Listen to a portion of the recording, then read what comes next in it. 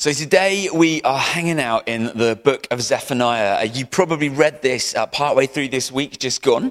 And we're traveling through some of the minor prophets towards the end of the Old Testament before we jump in to the New Testament. But today, I just want us to spend a little bit of time talking about and hanging out together in the book of Zephaniah. So if you've got your Bible, grab your Bible, turn to Zephaniah. And we're just going to read chapter 1 together, okay?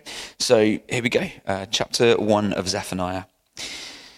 The word of the Lord came to Zephaniah, son of Cushai, the son of Gedaliah, the son of Amariah, the son of Hezekiah, during the reign of Josiah, son of Amon, king of Judah. I will sweep away everything from the face of the earth, declares the Lord. I will sweep away both man and beast. I will sweep away the birds in the sky and the fish in the sea and the idols that cause the wicked to stumble. When I destroy all mankind on the face of the earth, declares the Lord. I will stretch out my hand against Judah and against all who live in Jerusalem. I will destroy every remnant of Baal worship in this place, the very names of the idolatrous priests, those who bow down on the roofs to worship the starry hosts, those who bow down and swear by the Lord, and those who also swear by Moloch, those who turn back from following the Lord and neither seek the Lord nor inquire of him. Be silent before the sovereign Lord. For the day of the Lord is near. The Lord has prepared a sacrifice. He has consecrated those he has invited. On the day of the Lord's sacrifice, I will punish the officials and the king's sons and all those clad in foreign clothes. On that day, I will punish all who avoid stepping on the threshold, who fill the temple of their gods with violence and deceit. On that day, declares the Lord, a cry will go up from the fish gate, wailing from the new quarter, and a loud crash from the hills. Wail, you who live in the market districts, all your merchants will be wiped out. All who trade with silver will be destroyed. At that time, I will search Jerusalem with lamps and punish those who are complacent, who are like the wine left on its dregs, who think the Lord will do nothing, either good or bad. Their wealth will be plundered, their houses demolished. Though they build houses, they will not live in them. Though they plant vineyards, they will not drink the wine. The great day of the Lord is near and coming quickly. The cry on the day of the Lord is bitter. The mighty warrior shouts his battle cry. That day will be a day of wrath, a day of distress and anguish, a day of trouble and ruin, a day of darkness and gloom, a day of clouds and blackness, a day of trumpet and battle cry against the fortified cities and against the corner towers. I will bring such distress on all people that they will grope about like those who are blind, because they have sinned against the Lord. Their blood will be poured out like dust and their entrails like dung. Neither their silver nor their gold will be able to save them on the day of the Lord's wrath. In the fire of his jealousy, the whole earth will be consumed, for he will make a sudden end of all who live on the earth. Let's pray. Father God, thank you for your word. Thank you, Father God, that you're a God that speaks. Thank you, Father, that you're a God that longs for us to hear your voice. And I just want to pray, Lord, that right now, as we talk and work and walk through Zephaniah 1, I pray that that would be true for us today. That by your Spirit, we would hear your voice. That by your Spirit, we would catch your heart, and that by your Spirit, we would be woken up to new and deep levels of relationship with you. So come by your Spirit now, Lord, and bring your word alive to us again, we pray. Amen. Great. So I don't know about you, but when I first read chapter 1 of Zephaniah, I was a little bit like, what is going on there? And I just want to pull some of that out from the first few verses and just address some of that and ask, what was God actually saying to these guys? And what might God be saying to us today? So let's just look at verse 2. I will sweep away everything from the face of the earth, declares the Lord. Verse 3. I will sweep away both man and beast. I will sweep away the birds in the sky and the fish in the sea. God's sweeping everything away. You think, like, what is going on? And I don't know if you remember this, but in Jeremiah chapter 4, let's just turn there. Jeremiah chapter 4, verse 23. I don't know if you remember us looking at this before, but we read this together once before, and we linked it back to Genesis chapter 1. So verse 23 of Jeremiah 4 says this: I looked at the earth, and it was formless and empty. You might remember we said that phrase is the phrase tohu vavohu in the Hebrew. It's this phrase that is found in Genesis, which means wild and waste. And we carried on reading. It said, and at the heavens, and their light was gone. You remember when God created the world, it says in Genesis 1 that the world was tohu vavohu. It was formless and empty. It was wild and waste. And then God created, and he put light in the heavens. But here we see the light is gone. And then the mountains were quaking. All the hills were swaying. I looked, and there were no people. Every bird in the sky had flown away. I looked, and the fruitful land was a desert. All its towns lay in ruins before the Lord, before his fierce anger. Now, I'm not going to preach again on that. You'll be pleased to know. If you want to check that out, go and listen to that preach. Go find that preach on Jeremiah 4.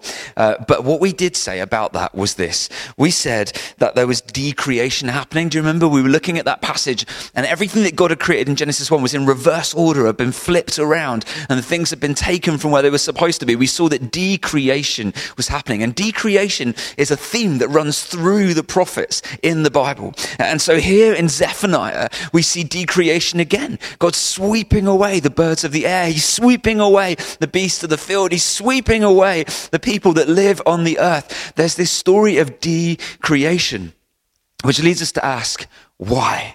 Why is God decreating? What is going on? Why is God destroying everything that he made? I thought he was a God of love. I thought he was a God of grace. I thought he was a God of hope. I thought he was bringing new creation. Why is he decreating? What is going on here? Why is this part of the narrative of the scriptures? Great question. What is going on here?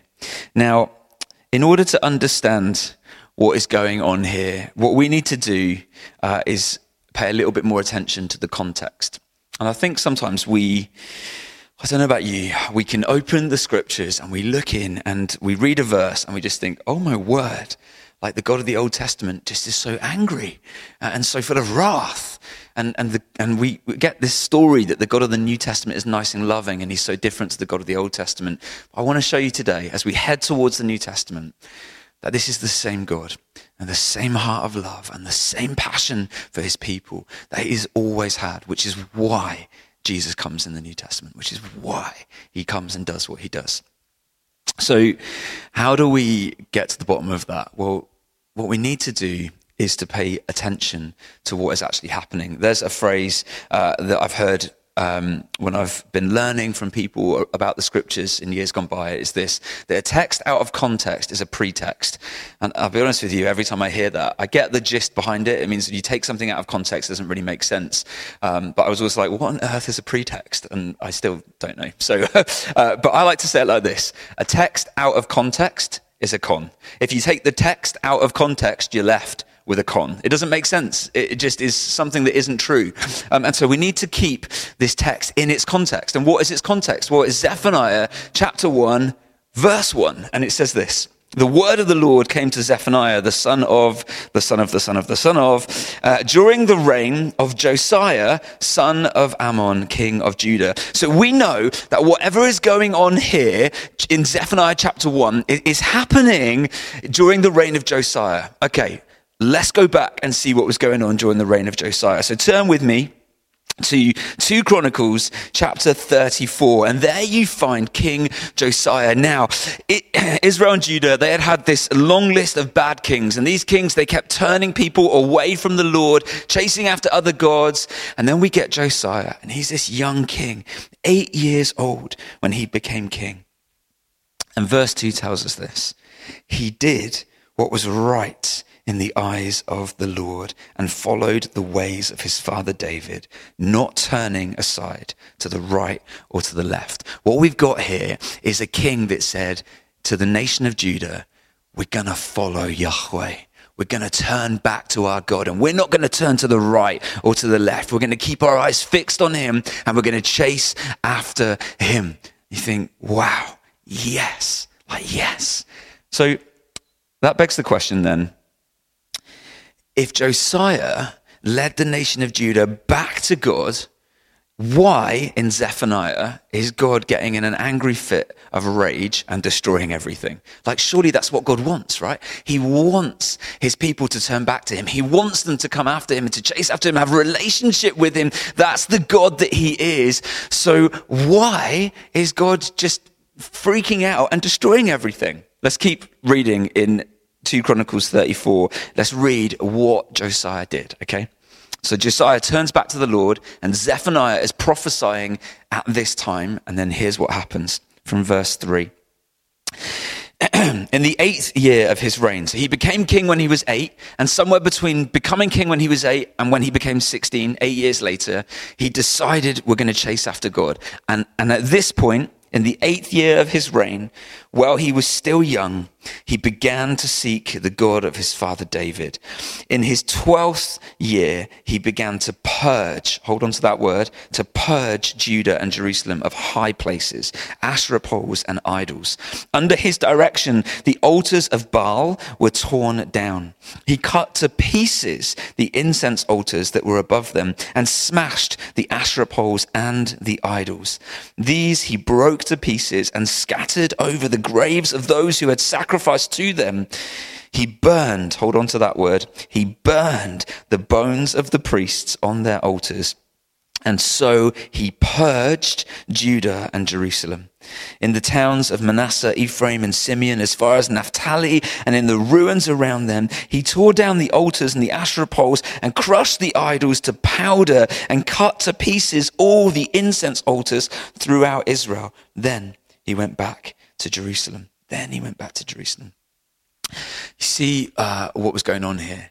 He chose God. He said, yes, Yahweh, we're following after you. We're coming back to you. You are our God. You are our King. You're the one that we want. And then Zephaniah is speaking into that, what God is saying, and it results in the king, Josiah, purging Israel of all the idols and images. Now, let's connect these two and what's actually going on. Jump with me to Romans chapter 1. In the New Testament, Romans chapter 1, I'm just going to read from verse 21 to 23.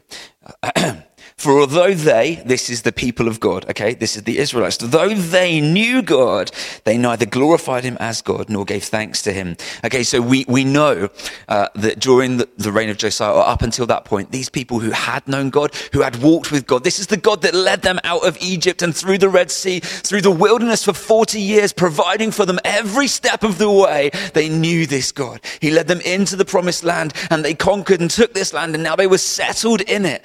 Okay, they knew this God. Even though they knew him, they neither glorified him as God nor gave thanks to him. But their thinking became futile, and their foolish hearts were darkened. Although they claimed to be wise, they became fools and exchanged the glory of the immortal God for images, for idols, made to look like mortal human beings and birds and animals and reptiles. What's going on in Zephaniah?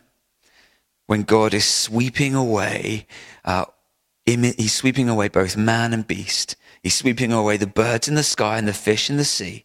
What's he doing?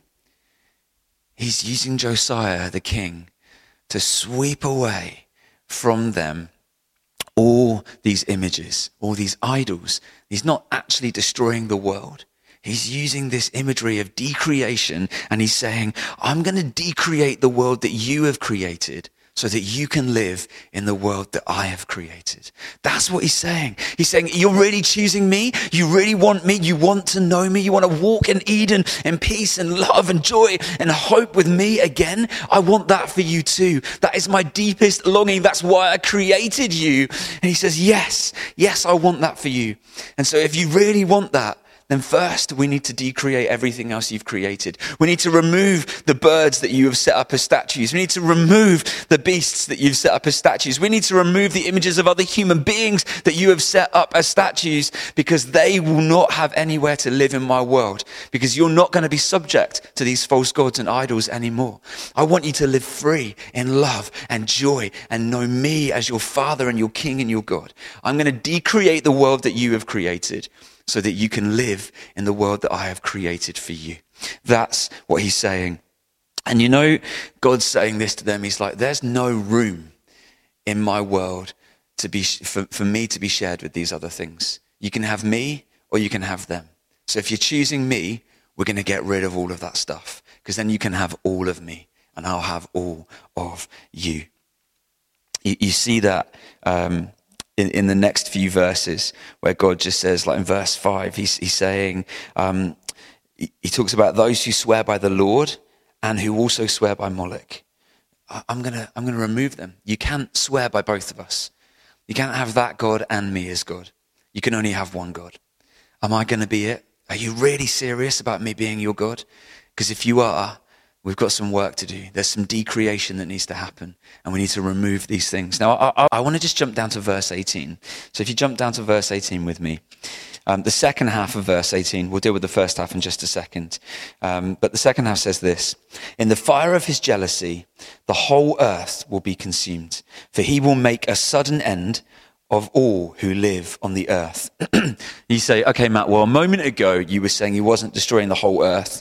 He was just decreating their world so that he could recreate the world that he wanted them to live in. But this verse clearly seems to say that he's destroying the whole earth. How do you marry that up? Well, back to the Hebrew. That word earth, or whole earth, which is translated there in the original Hebrew, is the word eretz. And eretz, two things about that word. Eretz in the Hebrew, it means land, okay? So the first thing that you need to know is that we read this and we think the whole world. But a Hebrew reader would read this and they would read the word eretz. They would read the word land. And the word land was this trigger word, okay? It was loaded. It meant something. Because land, the word land, is directly connected to the promise that God gave to Abraham. He promised Abraham a people in a land, in an eretz. I'm going to give you this land, and your ancestors are going to live here and be as numerous as the stars in the sky. I'm going to give you this land. So actually, the first thing to say is that if we're reading this and the original Hebrew, and we're getting into the mind of the people that are listening to Zephaniah give the word of the Lord, they're not thinking God's about to destroy the whole world. They're thinking about the land of Israel. They're thinking about this land, this promise that God had given them, that they could live in and dwell in and know him in. It was their new Eden. It was the place of hope and peace, the place of love and joy, the place of relationship with their God. And God's saying, it's not been that anymore. So I'm about to burn it all up. I'm about to decreate it. Why? Because he's faithful to his promise. Because he wants them to live in a land that is flowing with milk and honey. He wants them to live in a land that is flowing with joy and peace, with love and grace. He wants them to live in that land. And what they've made this land is no longer that. So first of all, he needs to purge it. Remember that word from 2 Chronicles with Josiah? He needs to purge it so that it can become that again, because he is faithful to his promise, because he's not going to neglect the promise that he made to Abraham, and he will see it through to completion. That's the first thing to say about that. The second thing is this, that the word eretz, with all Hebrew words, they have a root word, and the root word for the word eretz, it literally means It literally means a firm foundation. It literally means to be firm. Okay, so you can imagine this is how we get the idea of land, because it's something we can stand on. It's firm. And God's saying, all that you have made that you think is your firm foundation, it is not. And I'm about to show you that, because I want you to have a true firm foundation. Let's jump back up to the first half of that verse, okay? Verse 18, the first half says this: neither their silver nor their gold will be able to save them on the day of the Lord's wrath. Let's just talk about that word wrath, okay? Because we recognize now this is the land. It's specific to Israel. They know, or to Judah, they know what he's talking about. It's not just destroying the whole world. But this idea of God's wrath, hang on, Matt, a minute ago you were saying this was about love and God's father heart for his people. What's this wrath about? And I just want to, again, take you back to the Hebrew. The Hebrew word for wrath, that is translated as wrath here, is the word ebrah, okay, ebrah. And it can be translated as wrath, but its literal translation is overflow. That's what it means, okay? So on the day of the Lord's overflow, it means an outburst of passion. So you can see how it can become translated as wrath, okay? If used in a negative context, it can be this outburst of passion, which can seem like wrath. But what this is really saying is God is saying, I love you so much that I'm not going to let you carry on destroying this. I am so committed to you and to the promise that I've made to you through Abraham to see your good, to see you live in a land that flows with milk and honey, that I am overflowing with wrath. I'm overflowing with anger about what is going on, and I'm going to do something about it. I'm that committed to you that I will not just stop and let this carry on. I must do something about it. And you might remember a couple of weeks ago, I was preaching from Daniel chapter 1, and in that we talked about how love and what it really is in the Bible, and how anger can actually be an appropriate response that flows out of biblical love when something negative is happening to those that you have chosen to love. If you missed that, let me encourage you to go back and check that out. That's the preach just before Easter on Daniel chapter 1. Go have a listen to that one. But yeah, that's what's going on here. Out of the overflow of who he is and his love for his people, he is going to do something and uphold his promise. So let's bring that back to us. What is going on for us? What do we get from this? Well, I believe that God loves us like he loves these guys. And I believe that he wants the best for us like he wants for them. And as a church, we're saying, yes, we want to make Jesus first. Above everything else, we want, like Josiah, to turn back to God and say, you are first and foremost. And we're not going to turn to the right or to the left. We're going to fix our eyes on you. Well, what that means is that if we're serious about that, us corporately and individually, if we are serious about him being in our lives, then there are going to be some things in our lives that may need to be removed. There's some deconstruction of the world that we have built, some decreation that's going to need to happen in order for us to step fully into the created world that he longs for us to live in. So what are those things? What's our foundation? What's the firm ground that we've been standing on that maybe isn't what God intended it to be? What has God given us that we have exchanged for other things? What are the birds of the air, the fish of the sea, the beasts and the human beings, the idols, the images that we have now turned our attention towards, that we have filled our land with, our lives with? I wonder, I was just dwelling on this, and you can ponder this for your own life and ponder it for our church. Pray about it. Ask God to show you, because we need to see, because we really do need to remove this stuff if we want to see God's kingdom come. So what could these things be? I was just dwelling on this fish. Okay, so I was thinking, hey, what are our idols? What are our fish idols today? And fish, they kind of go with the current, don't they? They get caught up in the flow of something.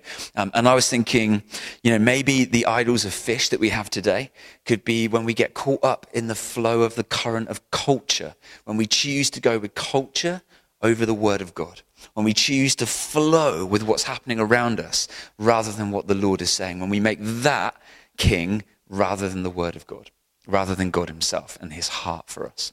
Another thing could be feelings. When we flow with our feelings flow from our gut, don't they? The Bible talks about that. We've talked about that before. But when we make that the final word rather than his word, actually that becomes an idol.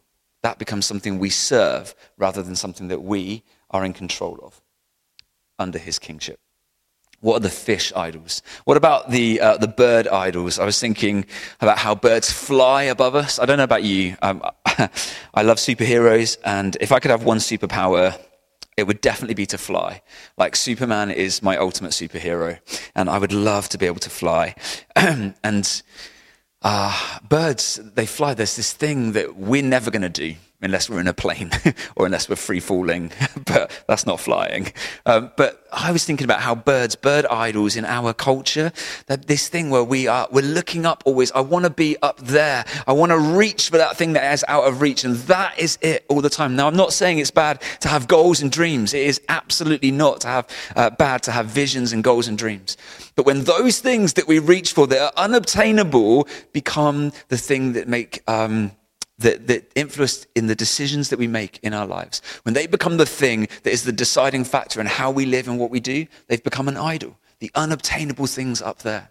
What about the beasts? Okay, the animals, the beasts of the field. I was thinking probably these things, they relate a little bit to kind of power or wealth, because they're things that we feed on. Like the beasts represents animals, and back in the day, they would trade in these things. I don't know about if you go to a restaurant.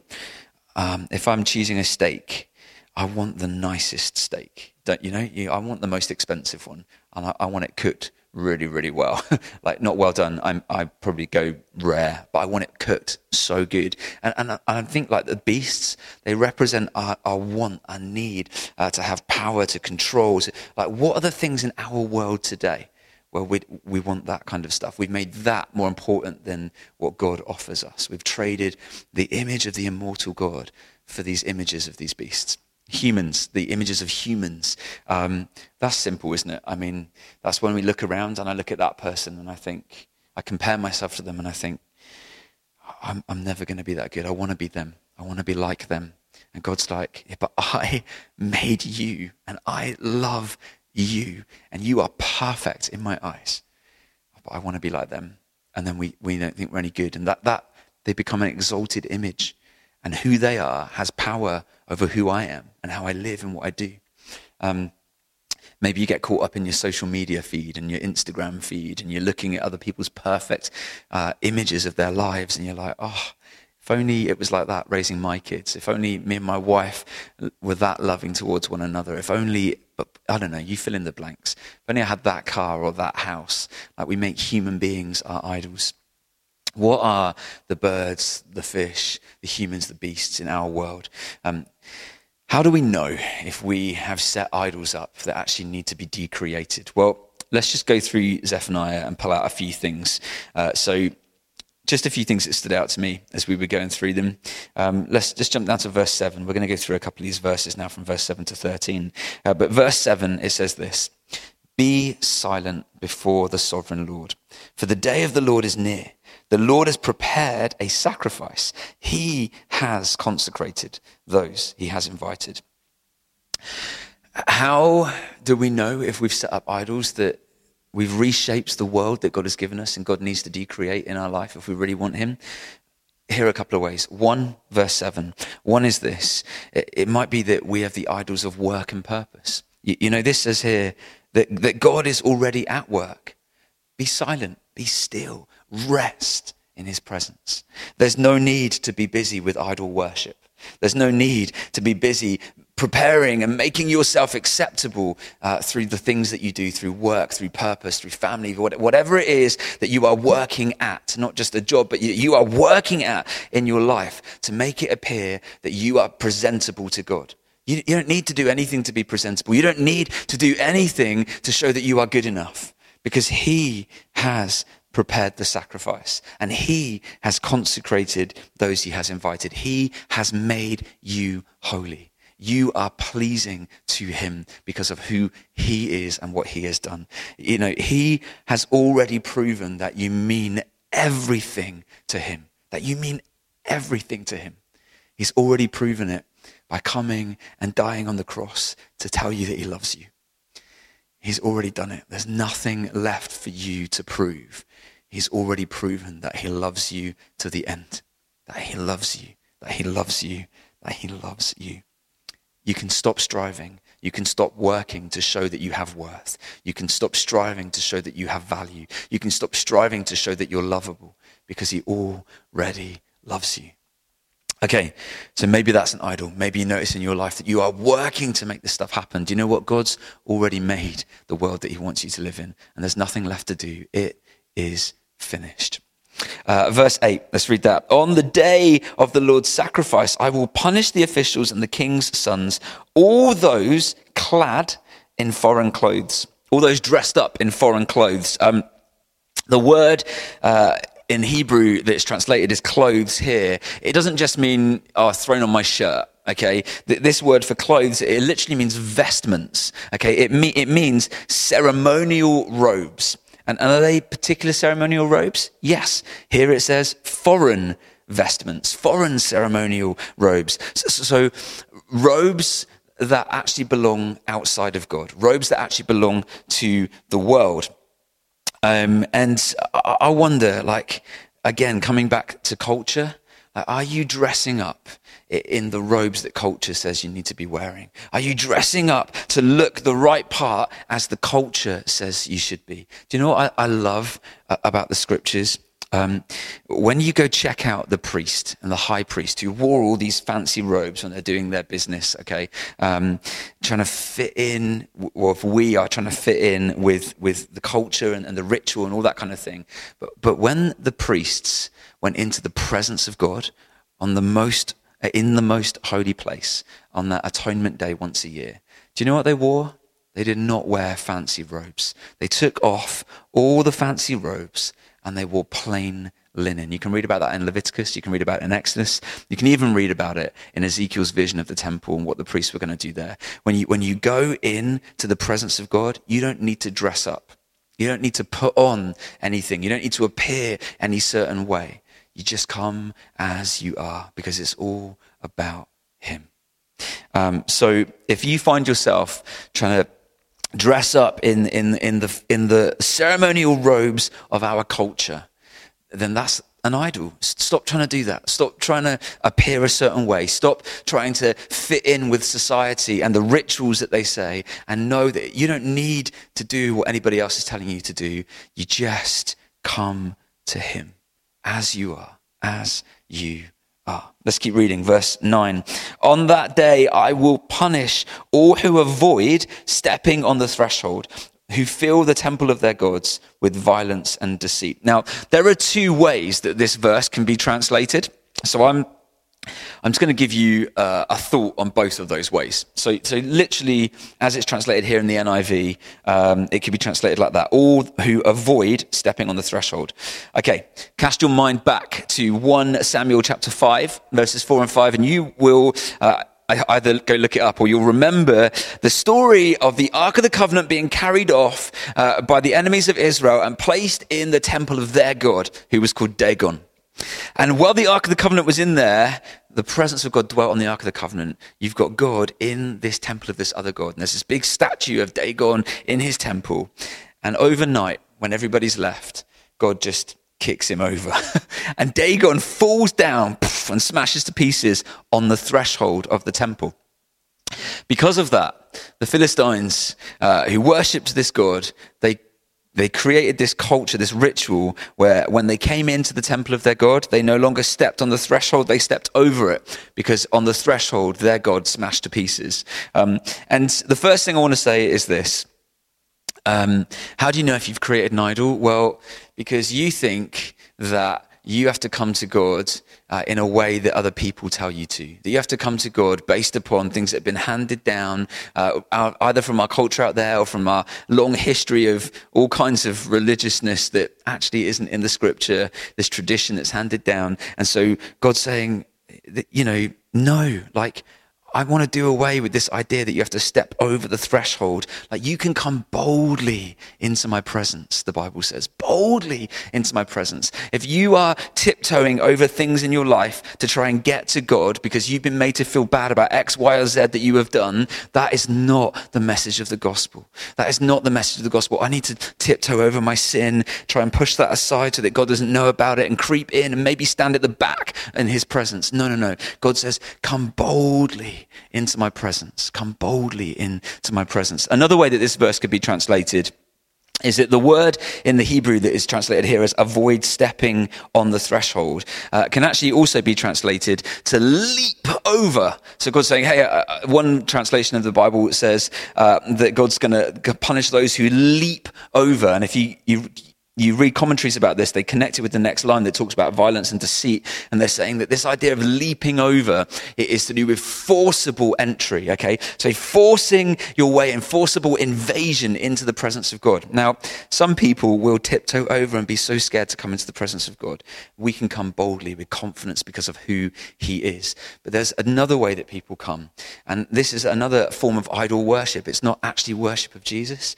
It's when we come not because of who he is, but because of who we are. And man, do I hear that in our society when they talk about Christianity, and it's in the church now, but this idea that, well, if God is real, then he should act like this. Why? Because that's how I feel, because that's what I say, because that's my worldview. So I'm going to come boldly before God, but not boldly in confidence because of who he is, but forcibly invade, come in and demand that your God responds to me the way that I want to. If you're coming before God and you're saying, God, I want this, and I want you to do that, and I want you to treat me like this, and I don't care what you said before. This is how I am going to take it. And that's arrogance and pride.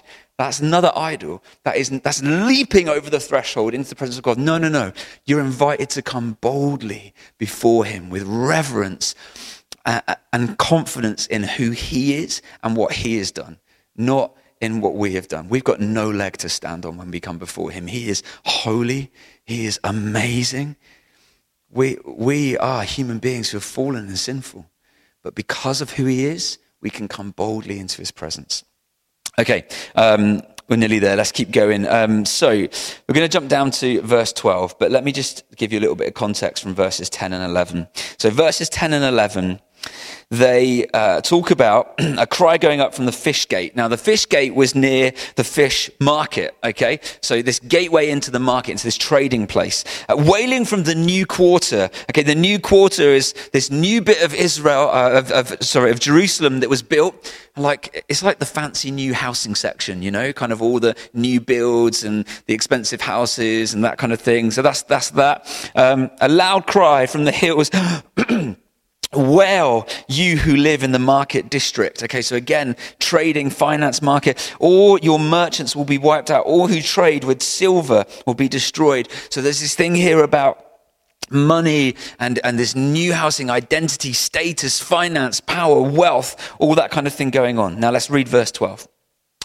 At that time, I will search Jerusalem with lamps and punish those who are complacent, who are like wine left on its dregs, who think the Lord will do nothing, either good or bad. How do we know if we have made an idol that needs to be decreated? Well, possibly we've become complacent in our faith. Possibly we've got to the point where we don't believe that God will do anything good or bad. He's just this nice, doesn't do much God that we call Father, and one day we'll get to be in heaven with him. What does that even mean if he's a God that doesn't do good or bad? Because we've become complacent, because we've become the kind of people that trust in our own finance, in our own business, in our own status, in where we live and what we do. And I think probably that's something that is a real big challenge for us in the church in the West. I wonder sometimes if we don't see God do good because we haven't given him thanks for the good that he's already done for us. Because we come to a point where, well, we don't recognize that's God at work anymore. You know, we just think, well, that was us. That was us giving our money. That was us fixing that situation. But it's only by the grace of God that you've got that money to give in the first place. It's only by the grace and the favor of God that we've got the wisdom or the skills to do that in the first place. But we fail to give him praise and thanks for the small things, and therefore we don't see him do the big things. And so we start to develop this cultural narrative that I think exists in the church today. Well, we've got a God that doesn't do good or bad. He's just nice. We don't think he's going to do either, and we've become complacent because we've rested more on the idols of security and wealth and our identity and all of that stuff rather than on who he is. God says that cannot stand in your life if you want me in it. That's got to go. That's got to go. Okay, verse 13. Their wealth will be plundered, their houses demolished. Though they build houses, they will not live in them. Though they plant vineyards, they will not drink the wine. You see, what's going on here is that these people have got to the point where they're working and working and working. They've built all this stuff, but they're not living in it. This is another way we know that actually God hasn't been king of our lives. Idols have been king of our lives. If you feel like you're just constantly working, but you're never resting in what you've built. If you feel like you're constantly working, but you're never enjoying the fruit of what you've done, then there's something wrong there. There's something wrong there. You see, God wants us to live in the houses that we've built with him. He wants us to rest. And he wants us to enjoy the fruit of the work that we are doing. Often in the Bible, wine is symbolic of the Spirit and symbolic of joy. It's symbolic of joy. And I would say to you this, church, if you don't live in rest and in joy, and that doesn't mean that we don't struggle with things. That doesn't mean that hardships don't come our way. That doesn't mean that we don't work and engage in life. That's not talking about laziness here. I'm talking about rest, shalom. And I'm not talking about surface happiness here. I'm talking about joy, that deep sense of knowing that we are loved and we are his. And it doesn't matter what comes our way because we have that hope and that joy in him. I'm talking about that. If you don't have that, if you're not living in a place of rest and a place of joy, then the chances are Jesus hasn't been king fully of your life. And there are some other idols that are set up that God is going to want to bring down because he wants you to know rest and joy. Jesus says, come to me, all of you who are heavy laden, and I will give you rest. If you haven't experienced that, then you haven't come to Jesus yet. And I want to encourage you, come to him. Come to him. Come to him. Know that rest. Let him pour out his Spirit into your life and know that joy. I'm going to wrap up by jumping forward to chapter 3. I want to just read to you from verse 8. It says this, therefore wait for me, declares the Lord. Hear that, wait for me, declares the Lord. Wait. Just wait. Invite me in and wait. I'm going to do something amazing in you if you invite me in. But you need to stop running around, stop trying to worship these idols, stop trying to hold up your rituals, stop trying to get dressed up in the things that you think you need to be dressed up in. Just stop and wait and let me in. Therefore, wait for me, declares the Lord. For the day I will stand up to testify.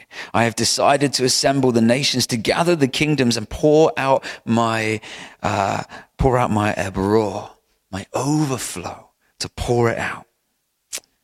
To pour out my wrath on them, my fierce anger. The whole world will be consumed by the fire of my jealous anger. Now, you think, hang on a minute, Matt. Oh, just a second ago you were saying this is all about God decreating to recreate, but here he's pouring out the fire of his jealous anger. What is going on there? Keep reading, verse 9. Then, so after the pouring out of the fire of his jealous anger, then I will purify the lips of the people, that all of them may call on the name of the Lord and serve him shoulder to shoulder. Like, wow, okay, this fire isn't burning everything up and destroying everything. No, it's cleansing and purifying, and it's creating a new world where new life can spring up, where people can call on the name of the Lord. They can have relationship with him, and they can stand shoulder to shoulder in community in this new creation that he is creating. That's what this is about. That's what this is about. It goes on Verse 17 says this: "The Lord your God is with you, the mighty warrior who saves. He will take great delight in you. In his love, he will no longer rebuke you, but will rejoice over you with singing." He will rejoice over you with singing, church. That's God's heart. His Father heart is to rejoice over you with singing, to pour out his love on you, to overflow with joy and grace and love over you. That's his heart. Will you be like Josiah today? Will you invite him in and not turn to the right or to the left, but invite him in? If you do, then first up, there are going to be some things that God's going to want to decreate. There are some things in our lives that God's going to want to remove because he will not be shared.